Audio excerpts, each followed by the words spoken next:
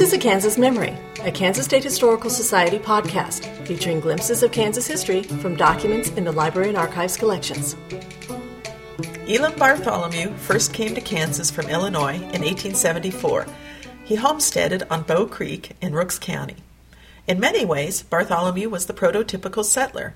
He was a farmer, but also taught occasionally at a nearby county school. He and his neighbors traded work as needed and helped each other when someone was ill. Bartholomew was involved in organizing a Sunday school and a church in his neighborhood, as well as literary societies. He was active in the Republican Party and served as clerk of the district court in Stockton. Bartholomew was born in Pennsylvania in 1852. His family moved to Ohio and later Illinois, which is where they were living when he came to Kansas in 1874. However, before heading west, Elam became engaged to Rachel Montgomery on September 7, 1873. Bartholomew returned to Illinois to marry Rachel on June 14, 1876, and they returned to Kansas in September of 1876. Bartholomew kept a daily diary for 60 years, from 1871 through 1934. His diary illustrates the trials and tribulations of settling on the plains, but it also conveys a great sense of community. The entries document the routine of daily life, but they also note important events in his life, such as the birth of his first child. Thursday, May 1st, 1877. With Mrs. Mary C. Jerby, assisted by Mrs. Sarah Privet and Mrs. Mary Messinger, I was presented with a 10-pound son and heir at 5 o'clock this morning, and thus dawns another era in my life history. Spent the day at chore work in and about the house. The following entries include a birthday and his first anniversary during June of 1877. Saturday, June 9th. Birthday, age 25 years. Made business errands to C.C. Foots and William Wisehart's in the a.m. and spent the p.m. at hoeing potatoes. Monday the 11th. Miscellany in the a.m. and hoeing corn in the p.m. Tuesday, June 12th. Worked for C.C. Foot at hoeing corn. Came home at 5 o'clock p.m. Wednesday the 13th. Worked at hoeing potatoes until 9 a.m. and the remainder of the day at finishing the milk house mentioned under date of April 19th and 20th. June 14th, 1877. First wedding anniversary.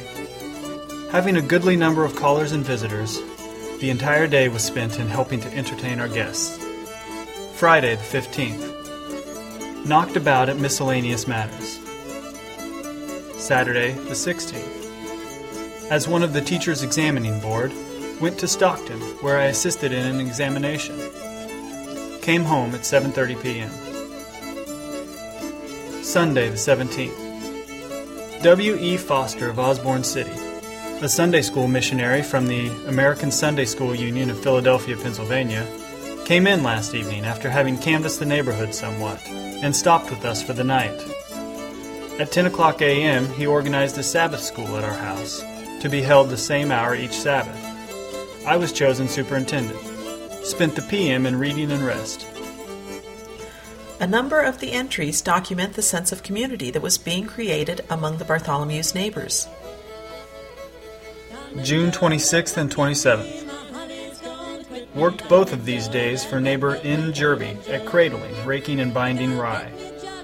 Mr. Jerby, J. A. Bailey, John Hastings, and I expect to exchange work through harvest, meaning 3 cradles and sufficient additional force to rake, bid, and stack the grain. Saturday, November 24th, 1877. Worked today for neighbor J. A. Bailey at helping him to build a cattle corral and a corn crib. In the evening, attended the first meeting of the Bow Creek Literary Society at the Sailor Schoolhouse, 6 miles down the creek. Was chosen as editor of the society paper, which will be known as the Ink Slipper. Came home at 11:30 o'clock. December 25th, 1877. With wife and baby, went up to neighbor J. A. Bailey's, where we had a Christmas dinner and spent the time in social visiting, and returned home at 5:30 p.m. Still later, we attended the Rockport Literary Society and came home at midnight. Saturday, April 6th, 1878. Worked for W.J. Hebrew, a half-mile south, at helping him dig a well. In the evening, wife and I attended a blue ribbon temperance meeting at the Rockport Post Office, where we both signed the pledge to abstain from alcoholic liquors as a beverage. Came home at 10 o'clock. Elam's entry for Sunday, October 14th, 1877, documents another anniversary. Spent the day in reading and rest. First anniversary of life in our own home. Our living expenses for the 12 months ending today have been as follows for the articles enumerated. Flour, 630 pounds, $17. Cornmeal, 260 pounds, $4. Potatoes, 12 bushel, $4. Pork, 70 pounds, $4.70. Dried fruit, $5.55. Sugar, 30 pounds, $4. Lard, 10 pounds, $1.25. Coffee, 6 pounds, $1.50. Beans, 25 pounds, $1.75. Salt, $1. Tea, $1. Coal oil, 5 gallons, $2.25. Sundries, $4. Making a total for the year of an even $54, or about $1.04 per week.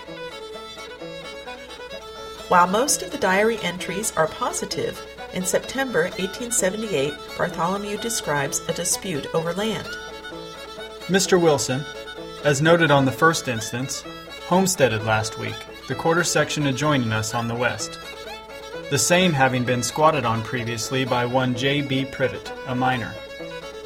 A bumblebee's nest was stirred up among that class of nearby citizens of anarchist views who feel that might always precedes right, who met at the residence of the boy's mother, Mrs. S.A. Privet, and called Mr. Wilson onto the carpet, for the purpose of forcing him to relinquish his claim to the land. With Mr. Wilson, I went to the Privet place, and after a long and somewhat acrimonious wrangle, Mr. Wilson agreed to transfer his papers to other land, no threats of positive violence being made, and thus the disgraceful fiasco ended. Several entries reflect the threat from prairie fires. Sunday, April 21st, 1877.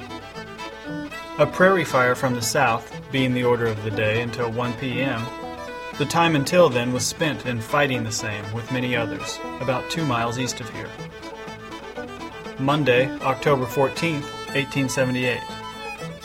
Got ready again this morning to commence our small grain threshing, when a rather fierce prairie fire came in from the northwest.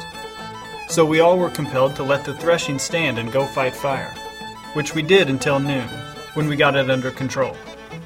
In the p.m. started the threshing machine, but broke a tumbling shaft knuckle about 3 o'clock, which put us out of business for the rest of the day. The majority of the entries, however, describe daily activities and interaction with neighbors for work and play. These entries from early December 1878 give further glimpses into the Bartholomew's daily life. Thursday the 5th and Friday the 6th. Worked these 2 days at plastering, with mortar made from native lime and sand, the melon dugout, but did not complete the job. Saturday the 7th. Miscellaneous work in the a.m., and in the p.m. put a willow and sod roof on the dugout built last summer for W.J. Hebrew. Sabbath the 8th. Owing to the inclemency of the weather, spent the day at home in reading and rest. Monday the 9th, Tuesday the 10th, Wednesday the 11th. Worked each of these 3 days for neighbor J.M. Mellon at Quarrying Rock, about 1.5 miles southeast of here, on a tract of rough, unclaimed government land in Section 11.